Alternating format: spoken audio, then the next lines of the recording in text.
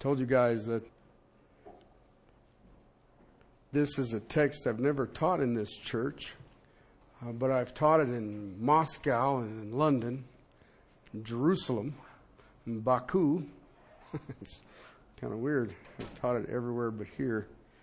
The first time I ever heard this text preached was by a friend named Wayne Barber. I was actually in my mom's church. And 2 years ago, he died at the Cove. It's Billy Graham's place near Asheville, North Carolina. The last message he gave was this text. So it means more and more to me. So what I want to do is make it a little different this time. Instead of reading a text and praying, I would ask that you bow your heads and listen to what is said.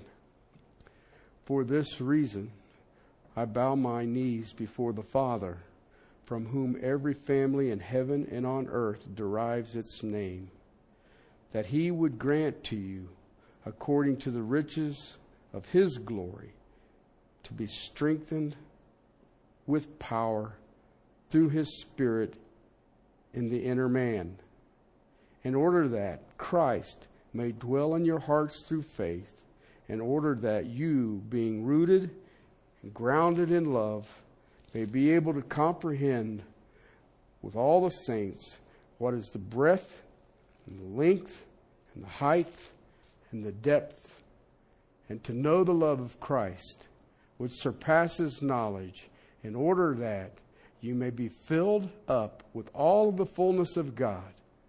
Now to him who is able to do far more abundantly beyond all we can ask or think, according to the power that works within us.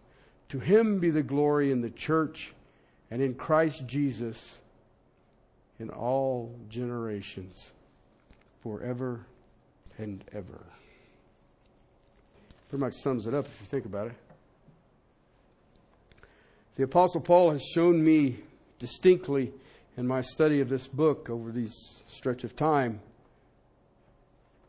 that when you teach, then you bow your knee.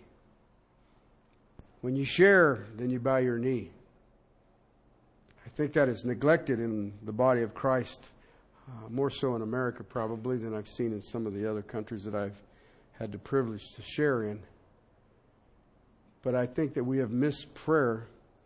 But I think that was a decision of the accuser for us to miss it. Because if you're really honest with yourselves, which of us can change the soul of a man? Even if you share the truth of the gospel, you can't do it. And yet, God has asked us to pray. I shared with you last week as I was moving into this. This is actually a picking up of verse 1 of chapter 3.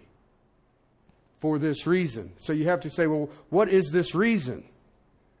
Well, you can't go back to verse 13 because he started to pray, for this reason, I, Paul, a prisoner of Christ Jesus, for the sake of you Gentiles. That's verse 1 of chapter 3. So, for this reason, in whom you also being built together as a dwelling of God of the Spirit. That reason. That Christ is the chief cornerstone. That you and I in the body of Christ are a holy temple. That we have access in one Spirit to the Father. We are no longer strangers and aliens. We are fellow citizens. The saints, we are one household. That reason. When I started into this, it dawned on me as I was going through it and studying it and praying and wrestling, that there are too many in the body of Christ who understand what they're supposed to be doing. But they don't ever pay attention to what they are in Christ. Therefore, I liken it to having the most high-performance car you could ever produce, and you take it out on the road and you push it instead of turning it on. This miraculously high-performance machine that is a saint. How many are using their own strength when the whole time God is there? I read through this and I look at this prayer. This is the second one of the Apostle Paul. The first was in chapter 1. And I think this is one of the things that are missing. Okay? And it's going to be difficult for me because I want to keep in the context of the letter, but I believe that what you and I are experiencing is he's wanting to show us, you and me, this is how you pray. This is how you pray. This here is a biblical prayer. Well, yeah, it's the Bible. No. If you look at this, the thing that just jumps right at you is that there is a theological foundation in this prayer. Think about our prayers. How many of us pray theologically? Paul tells us in 1 Thessalonians chapter 5, verse 17, we are to what? Pray without ceasing. But do you understand that it should always be on a theological foundation? It should be based on what you know to be true in the Word of God. That is a theological foundation. Okay, listen, you can be an infant in Christ, but there's got to be something that you know is true in the Word of God. Make that the foundation of your prayer and move off of that. That is where you offer your prayers to God, off of bedrock theology. Paul says here, I bow my knee unto the Father. Now you understand that for a man like the Apostle Paul to say that, do you understand how absurd that would be? He was a Pharisee. He was of the tribe of Benjamin. To call God Father? His name in the Old Testament is Yahweh, but they said that's so holy, we'll make up a term. And we call him Jehovah. We can't even say his name. We can't even say his name. Such majesty, so thrilling, so grand, so eternal, such an exalted King of glory. And we call him Father.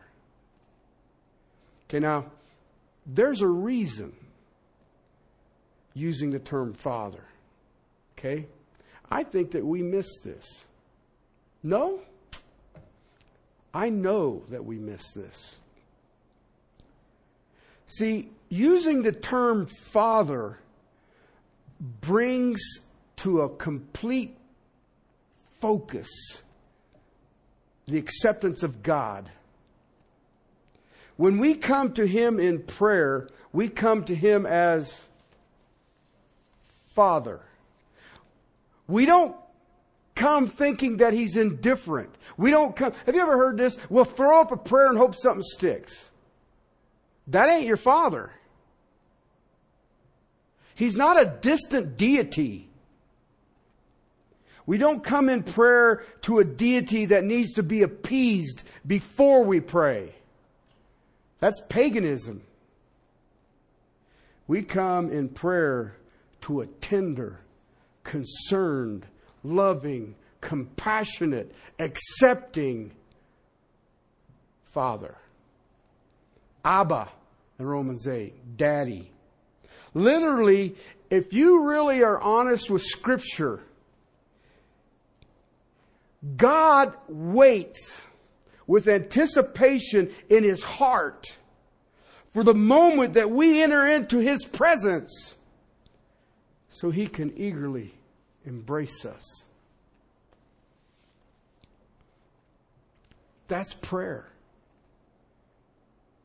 That's why the Apostle Paul uses the word Father.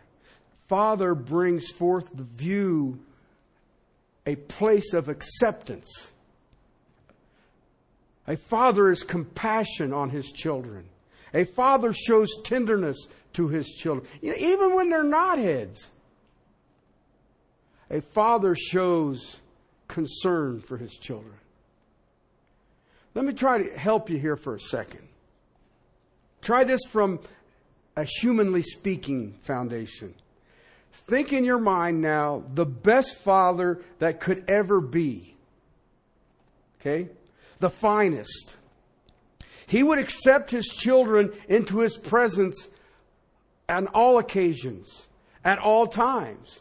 He would be the most loving father. He would be the most generous father. He would be the most compassionate father. He would be a tender father. Now then, as you're thinking of this man, when you have this image in your head of this individual and his acceptance of his children, they would never be a burden. They would never be not enough time for them. There would always be there to help them with their wounds, their heartaches, celebrating their joys and their victories. Imagine that perfect father. Do you realize not that person is not 1/trillionth of how God accepts us? It doesn't hold anything in comparison. That is the kind of father that he is. When Paul goes into God's presence, now think about this. When Paul goes into God's presence, he goes in and he sees God as his Father. Knowing that he's accepted. Not only knowing he's accepted, knowing that he's being anticipated to arrive. Verse 12, he says, we have this boldness and confidence, access through faith in him. Now you know why he has boldness and confidence? That's my Father. He is waiting for me. He's anticipating me. He is yearning for me to come into his presence. Now then, change your focus on your prayer.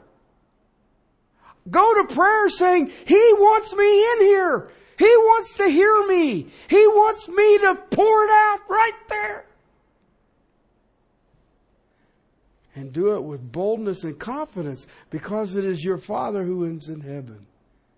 That made the Apostle Paul eager. He was not coming in fearful. He knows the Father is waiting.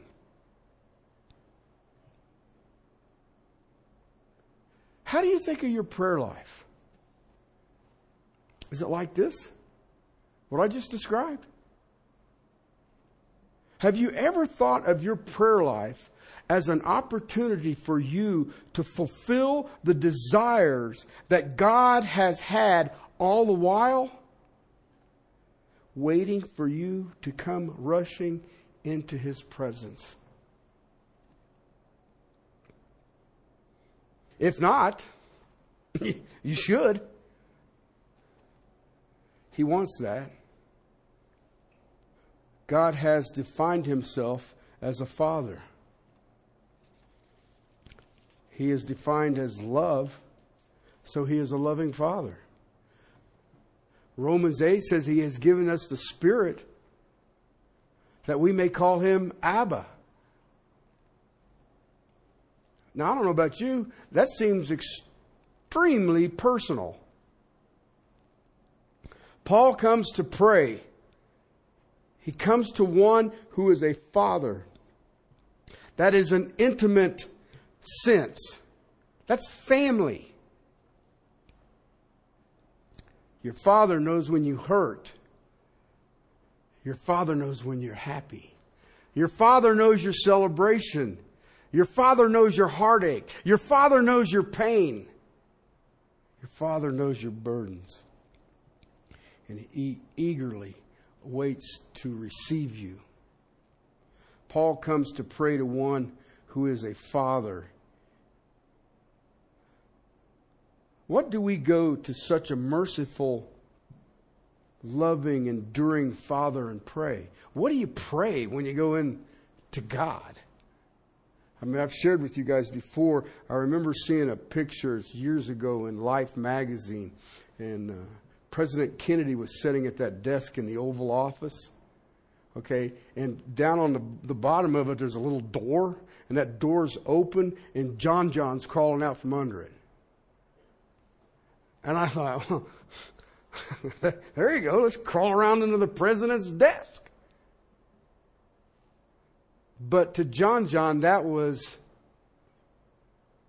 Daddy. Now then, add infinity to it. And that's what your relationship with God is. Every one of us. What do I go in there and I ask Him for? What do you pray for? As a pastor, I get people ask me to pray for all kinds of things all the time. Pray for this. What do we pray for? Remember what I said. That is a theologically based prayer. What does the Apostle Paul pray for? I can tell you. What does Paul always pray for? That he has boldness and confidence and access of faith through him. What does he pray when he shows up in the presence of the Father with eagerness? What does he pray? Well, I went back through all of his prayers, and I was kind of shocked. He always has the same stuff on his mind. And you know what? It is a lot different than many of us. You never find Paul, with the exception of exercising the gift of healing, praying for physical needs. One time, he prayed for a thorn in his flesh to be removed. He prayed 3 times. You know what? He didn't get what he asked for. But in the process of that prayer, he realized he was having these physical problems so that God had a spiritual end in mind. That my grace would be sufficient. But when Paul comes running into the presence of God, that's the way I'm viewing prayer now. I'm running into the presence of God. It's not the physical that is on the apostle's heart. Because if you really want to think about it, let's really be honest right now. The physical doesn't really matter. What's the difference?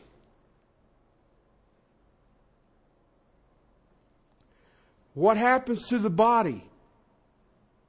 I was thinking about Lazarus. Poor Lazarus. I was thinking about him, I think it was last night. Jesus calls him out of the grave. Lazarus, come forth. He comes walking out. You know what's the drag about that? He still has to die.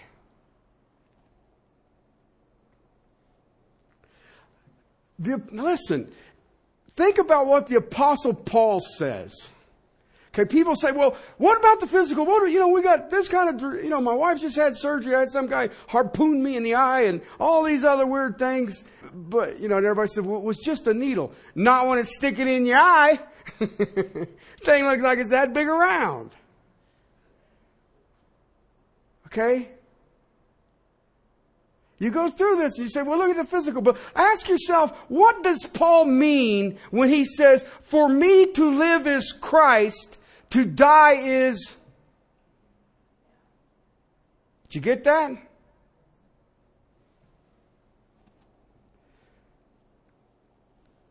We don't need to be preoccupied with the temporal. You know, the church right now, this church is struggling. What are we preoccupied with? Ask yourself the simple question. Don't you hate it when he does that? What are you struggling with? You're looking at the temporal effect. I know it's a spiritual problem. It ain't got nothing to do with the temporal. It does have to do with the spiritual. Why are the first 2.5 chapters of this book dealing with our identity in Christ? And then he concludes it with, pray. Then he tells us how that's all going to look in 4, 5, and 6. Paul rushes into the throne of the Father. He is concerned with the spiritual. Why?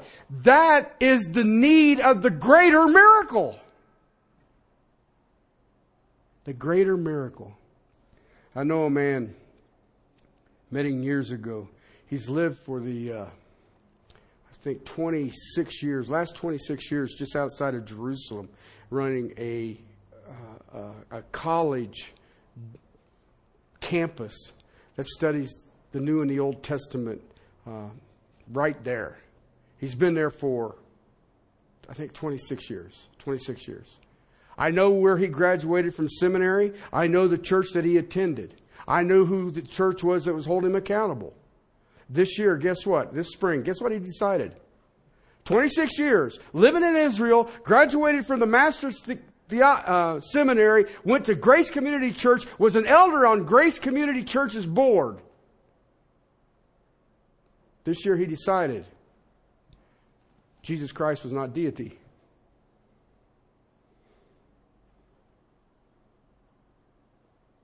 How did that happen? I can tell you how it happened. He knows what this book says. He's walked around. He's been on all the archaeological finds and all the digs and all the rest of it. But you know what he never did do? Plug into the power source of the reality of who he is in Christ. He never hooked that up. The greater miracle is when you have spiritual reformation. Every prayer Paul prayed while a prisoner of the mystery was a prayer for other spiritual welfare. He wanted them to grow spiritually. Now I want you to remind you of something. Where's he at when this is written? He's in prison, right? He's awaiting a trial that he doesn't know what the outcome's going to be. Now listen, I don't know about you. If I'm in chains, and I'm only in chains because of my preaching of the gospel, it seems like that would be a good time to pray for yourself. Right? But you don't hear that from Paul. Let me show you. Philippians chapter 1, verse 9. I want to show you Paul praying. Guess where he's at when he writes this one? His prison. Here's what he says. And this I pray, that your love may abound still more and more in real knowledge and all discernment, so that you may approve the things that are excellent, in order to be sincere and blameless until the day of Christ, having been filled with the fruit of righteousness, which comes from Jesus Christ, to the glory and praise of God. Anybody ever prayed that? I pray that you be filled with the fruit of righteousness to the glory of God. Have you ever prayed that for yourself? Have you ever prayed, hey, that I would have more real knowledge and discernment? Have you ever prayed, may I approve for that things that are excellent? Have you ever prayed, I may be sincere and blameless until the day of Christ? I'll try this one. Colossians chapter 1, verse 9. For this reason also, since the day we heard of it, we have not ceased to pray for you and to ask that you may be filled with the knowledge of His will in all spiritual wisdom and understanding, so that you will walk in a manner worthy of the Lord, to please Him in all respects, bearing fruit in every good work and increasing in the knowledge of God. Strength with all power according to His glorious might, for the attaining of all steadfastness and patience, joyously giving thanks to the Father, who has qualified us to share in the inheritance of the saints in light.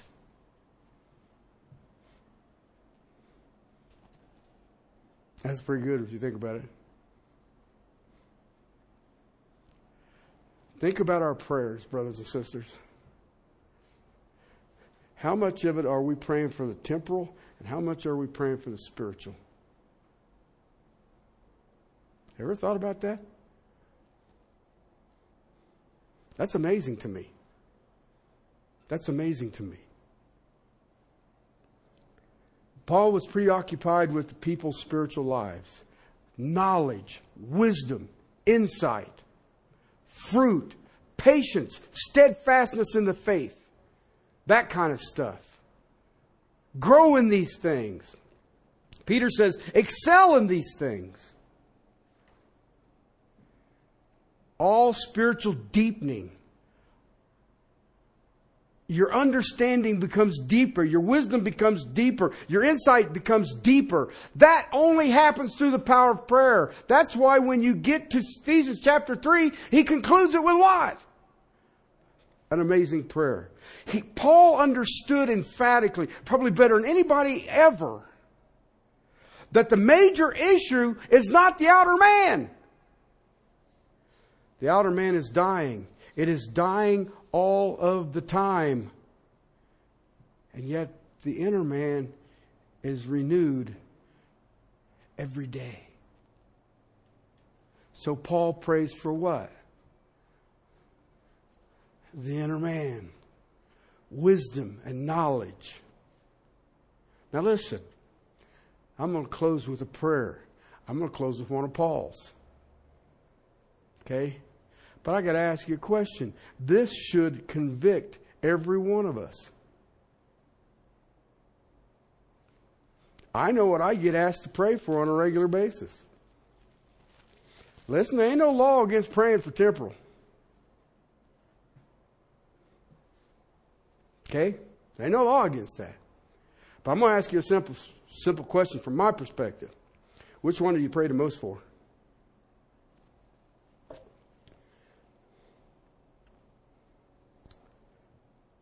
Let me close with this prayer. Please bow your heads. For this reason, I too, having heard of the faith in the Lord Jesus, which exists among you, and your love for all of the saints, do not cease giving thanks for you, while making mention of you in my prayers, that the God of our Lord Jesus Christ, the Father of glory, may give to you a spirit of wisdom and of revelation in the knowledge of Him. I pray that the eyes of your heart might be enlightened, so that you will know what is the hope of His calling, what are the riches of the glory of His inheritance, and what is the surpassing greatness of His power towards us who believe. These are in accordance to the working of the strength of His might, which He has brought about in Christ, when He raised Him from the dead and seated Him to the right hand in heavenly places. Amen.